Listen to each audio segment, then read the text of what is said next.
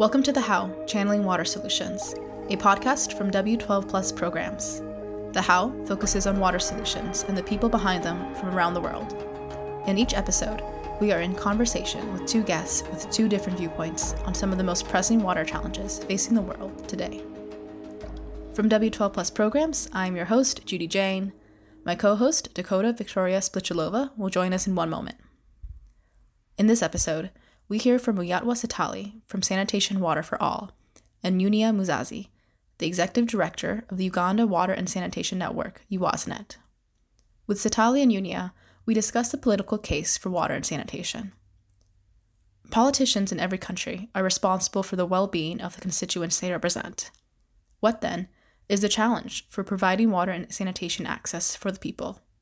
What information do politicians need? And what are the challenges civil society organizations face when working with them? Without further ado, here are Satali and Unia. So Unia, Satali, welcome to the show. Satali, we'll start with you today. And I know that you've been working with Sanitation and Water for All, and the organization has a really specific strategy for achieving, Sustainable Development Goal number 6, water and sanitation goals. Around political advocacy. And so I want to start, really simply, if you could tell us, what a parliamentarian is and how does that role relate to the challenges around water and sanitation? Great. Thank you so much, Judy, and greetings to you and to people listening or seeing this podcast. Greetings to Dakota and Unia, who we're doing this podcast together. So you start with a really good question about parliamentarians. Basically, a parliamentarian is somebody who is charged with the responsibility to make the laws for the country and also to provide oversight to other parts of government, such as the executive.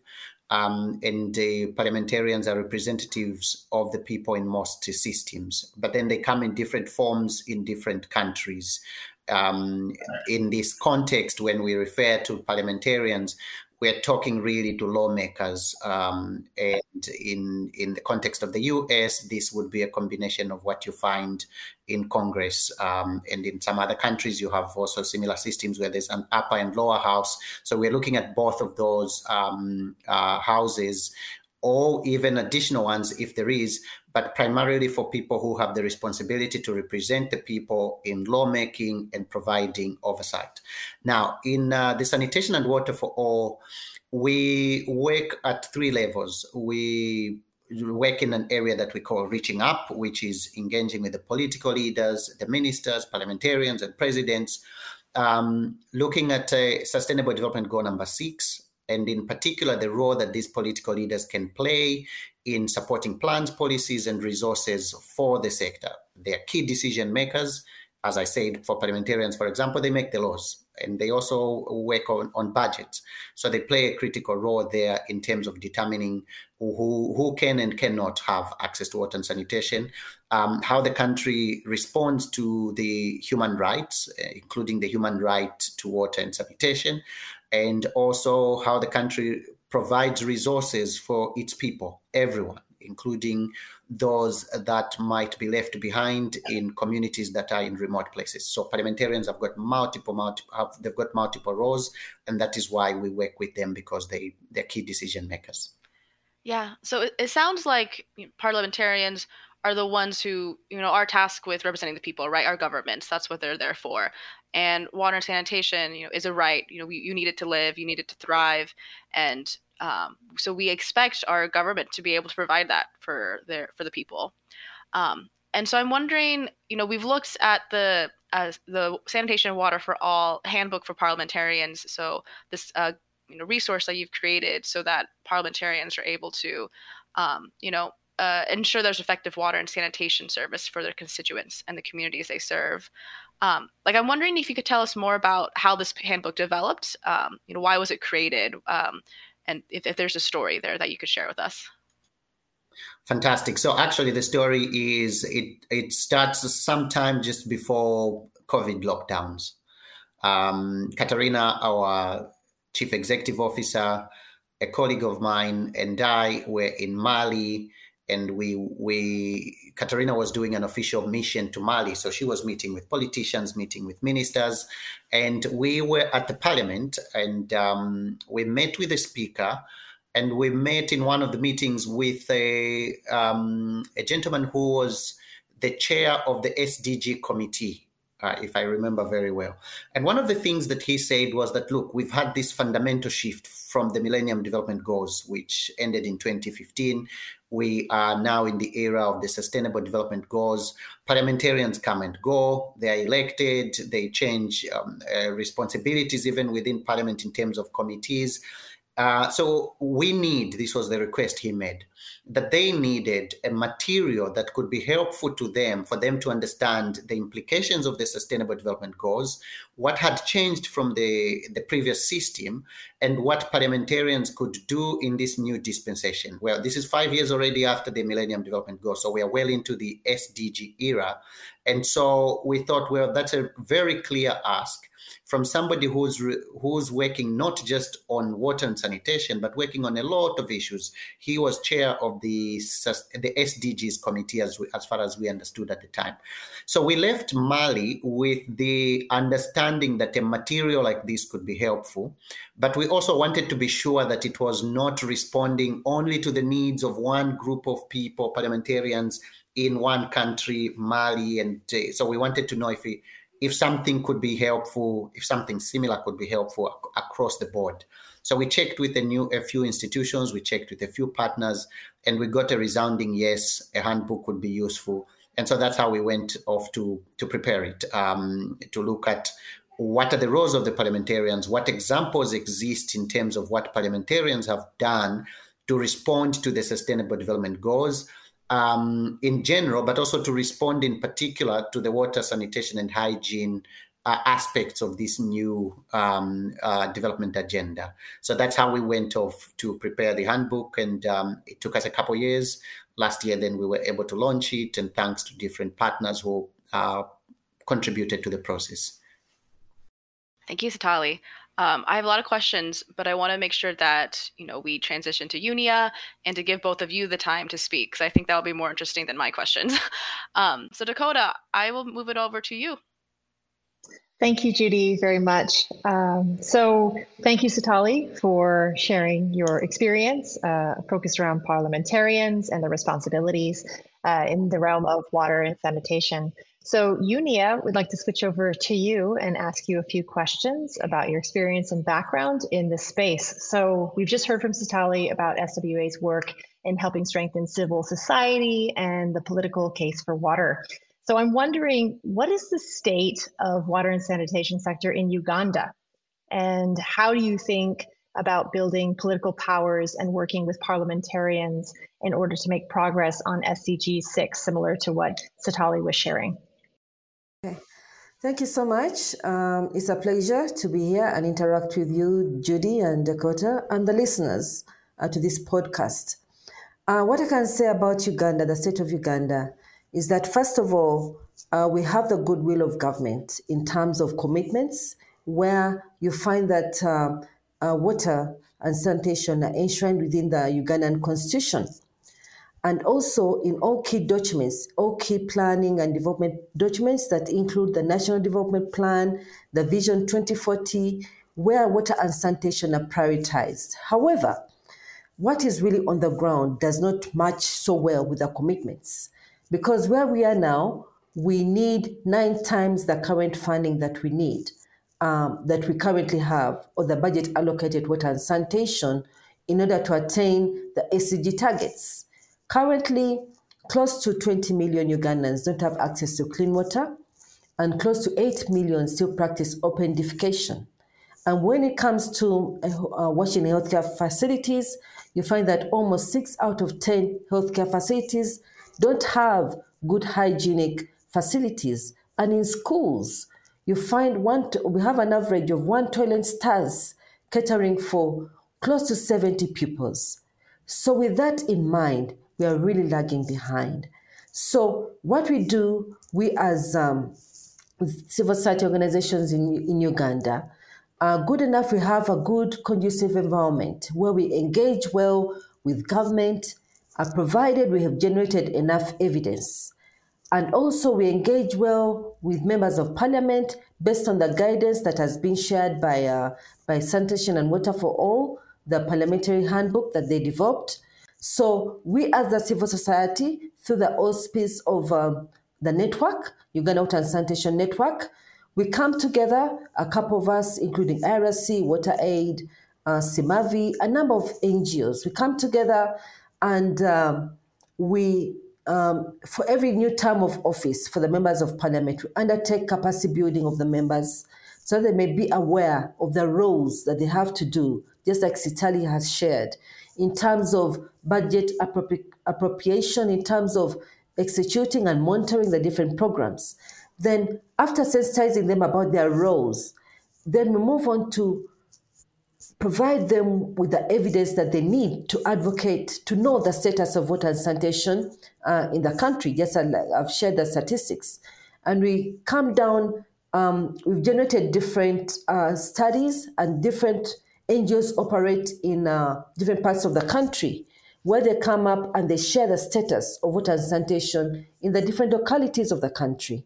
And also, we avail with the members of parliament the information that they need in terms of advocating for additional budgets, in terms of areas that were not functioning well, to ensure that sustainable and equitable water and sanitation services are available to all Ugandans.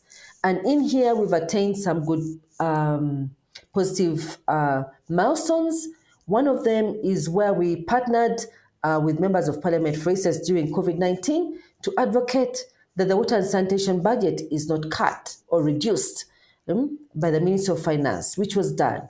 Then also we advocated a couple of years ago, the members of parliament, they hope to advocate for prioritization of menstrual hygiene management for young schoolgirls who go to school, so that wash facilities are adequate and provided in schools. Though, of course, we still have a challenge of financing to fulfill this, but at least a guideline has been developed at national level that guides all districts and politicians and government officials at district level to make sure that WASH is prioritized in all schools. Thank you so much, Unia. That makes me think about communities' experiences and knowledge of water. And so I wonder, what have you witnessed working with communities on the ground, and how might local knowledge play a factor in informing or contributing WASH program or policy development from kind of the bottom-up perspective as well? Yeah. That's really a good question, because it really speaks to us as civil society organizations. The fact that we're the ones who are best and most of the time fully operational on the ground and working with communities. I'll base this example, the examples I'm going to give, from the work that we do as a network, but also what many of our members are doing. For instance, currently, UWASNet, which is the network of the NGOs, in partnership with government and other development partners that include GIZ and Danish People's Aid, we developed a WASH scorecard that is supposed to help in equipping the communities and the district local governments to assess the actual outcome of the WASH programs that are implemented by government and different development partners. So this scorecard, it helps to give the impact of these programs. So based on that, we're able to inform government, the development partners, and different players at whether district or national level, the status of the WASH programs on the ground or where they do not exist. So is the actual knowledge from the communities and the feedback that we get is critical in terms of informing targeting, in terms of informing where the services, the WASH services are not in existence, in terms of informing where these services have not been sustainable. This has, so based on that evidence that is generated, then we are able to propel this evidence into informing advocacy and programs that are then delivered by government and other stakeholders. For instance, from this evidence that has been generated, where we are now in Uganda, we've had a national average of 3 out of 10 rural water sources that have been put in place are not functional for the last many years. So this has helped to inform government and civil society organizations to come up with a policy, with a framework that is now trying to address this gap that we're facing, to come up with a framework that is going to put in place structures so that all water sources that are put in place can remain functional, so that there's no wastage, out there.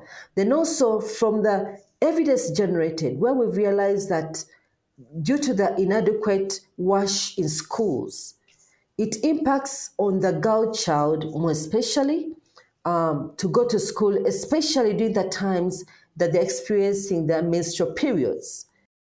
Thank you. Thank you so much, Una. It's very comprehensive. I wonder, you mentioned convening earlier. And so I also read the Q1 newsletter for UOSNet. And there was recently convened a national dialogue of stakeholders, including politicians, on WASH data. So going back to Satali's reference to parliamentarians and politicians, I wonder, what does it mean to have politicians involved in this type of activity, this type of convening? And was there any hesitancy from the politicians participating in that process? I think that kind of piece of work is what showcases the evidence that we generate and equip with politicians to know the challenges that we face in ensuring that every Ugandan has access to clean water and sanitation. So, first of all, they're never hesitant, because one thing that we've realized, if you do it well, you find that these politicians are always eager to get this information. So once you equip them with this information, it's good for them. It's knowledge to them to know what are the challenges that we practitioners face and what are the challenges that government is facing to make sure that water and sanitation is available to everyone. So such a forum, it was a good convening actually, where politicians were happy to know of the challenge of data discrepancies and what is causing it, and where we can work jointly with them to make sure that the right data is availed to the politicians themselves, to government and line ministries, because it's supporting in targeting and knowing who are the unserved and how, who are, in identifying who are the unserved, so that services can be provided for them. Thank you so much, Unia. I think we're going to switch over and open the conversation up for yourself, Unia, and Satali to converse and share. Judy? Yeah, so I'll start us off. Satali, do you have a question for Unia? So great now, and thanks for this platform once again. Unia, you do great work, and I'm really inspired by the work that you do in UOSNet with the parliamentarians. I think what would be interesting for people to know is what are some of the challenges that you face when you are working with political bodies such as Parliament or even a group of parliamentarians. What's your typical type of engagement like? What are some of the difficulties that you face, and how do you overcome that? Okay. I think one of the challenges that we face working with politicians, and that's something we've always told them, is that in spite of them appreciating the knowledge that we give them, you find that at times they have high expectations. Yeah, they have high expectations in terms of if you call them for a meeting, at times they need much more than the knowledge you're going to pass on. Thanks for sharing that. I was asking that because one of the things that we come across in SWA when you're working with political leaders is that they change a lot. Well, elections will come, and then you might have the minister changed, perhaps a whole group of parliamentarians also go with those elections. So one of the key questions has been, how do you ensure continuity even in a context of significant change? And since you have been working with the forum with the parliamentarians forum in Uganda you say that the forum has been there for about 10 years, and you've been with UASNet for 5 years. So it would be good to hear from you how you deal with this change. Have you found solutions that can help to maintain the focus on the key vision and agenda, even when there might be changes in people, parliamentarians, and maybe even the people that they work with? Yeah.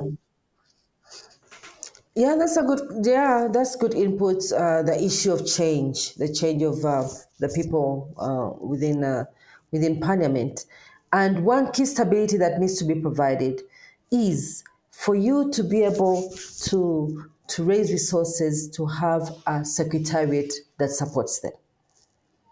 Okay, there's need to have like-minded organizations that believe in this, and Parliament as a key vehicle of fostering their advocacy agendas. So for them to be able to put in some funding to support a secretariat, because for instance, for us, we just changed Parliament around about 2 years ago, but because there's a secretariat with the same staff, kind of people who also know the ways around of working in Parliament. They guide us as civil society, but they also guide the members of Parliament of how to work with different stakeholders. So that creates the stability. Now that's exciting to work with the secretariat that then transcends those political moments. That's great. What I wondered also, Unia, is if you could shed light on whether actually you work on this in terms of getting cross-party type of support, because water and sanitation should be apolitical in a way. All of us, we need water to drink, and the water we drink knows no color in terms of political flags and political banners. And if it's not clean, all of us are going to suffer. The diarrhea we will suffer. We will not choose which political party we come from. So this forum that you work with in Uganda, to what extent is it developed around a cross-party coalition for water and sanitation? And is that difficult to do?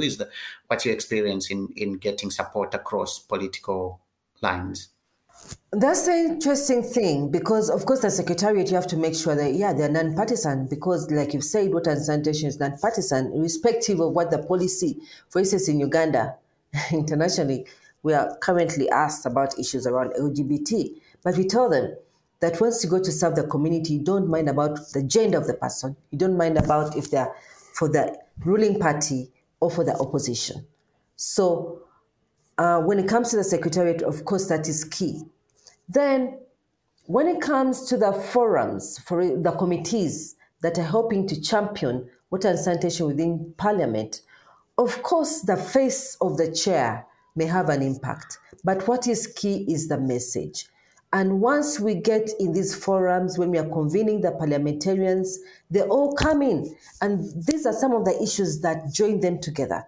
Because irrespective of the party they come in, they all share this, whether it's challenges, it's the same challenge of the communities bombarding them with requesting for the need to put up new water sources. It's irrespective of one is from the ruling party or not. So once we get in the room, once we start prioritizing issues of advocacy around water and sanitation, here is a joint message. And it's the good thing that you see that even when currently we have the chair, irrespective of the chair of the parliamentary committees for WASH in Parliament, that does not hinder the opposition, parliamentarians to come in and contribute to the discussions, because they know that it will benefit them, whether they're in for the ruling party or for the opposition. Unia, I'm wondering if you have a question for Satali next. What I have to say is that,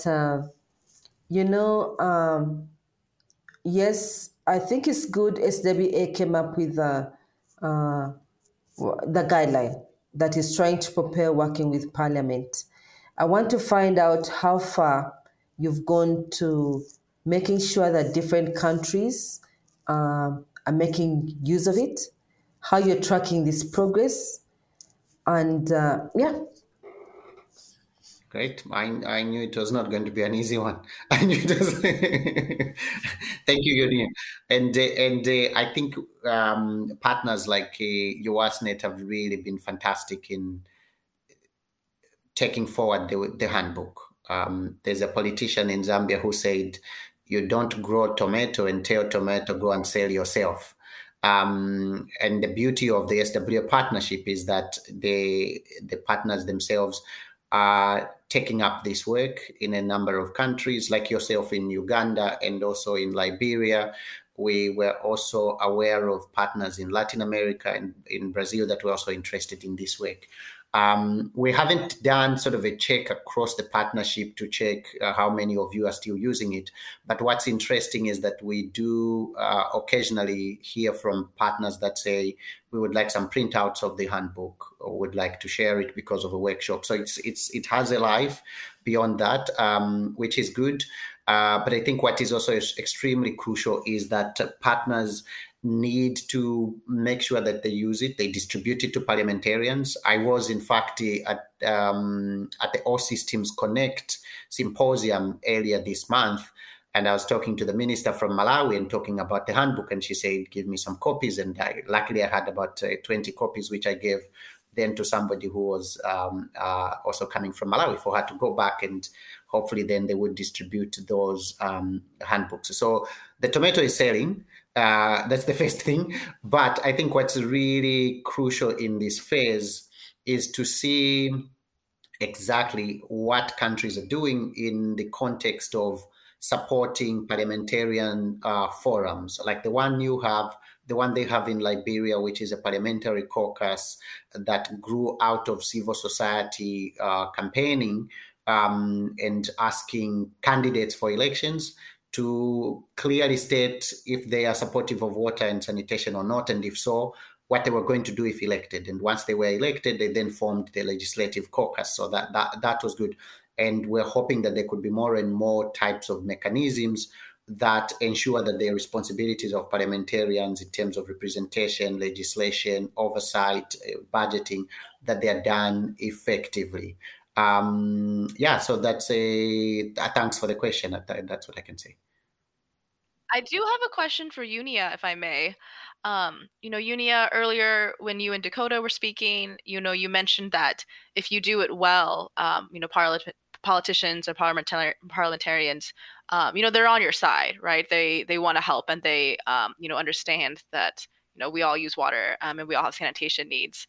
And I'm wondering, what does it look like to not do it well? What happens, when, that isn't done well? I'm just wondering what that looks like. Well, one thing we should know that parliamentarians are busy people. Yeah, if you want to engage with them, you have to prepare well. As civil society, you have to prepare well, and like I mentioned, one of the key things that they look out for is evidence.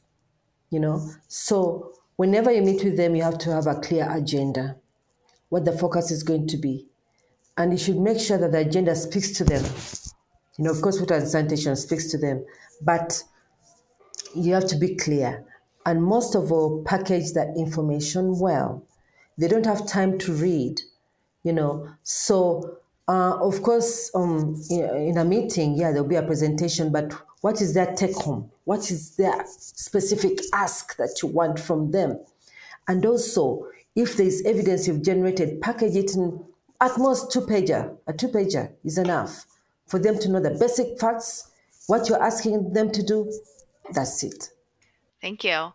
Dakota, do you have any questions?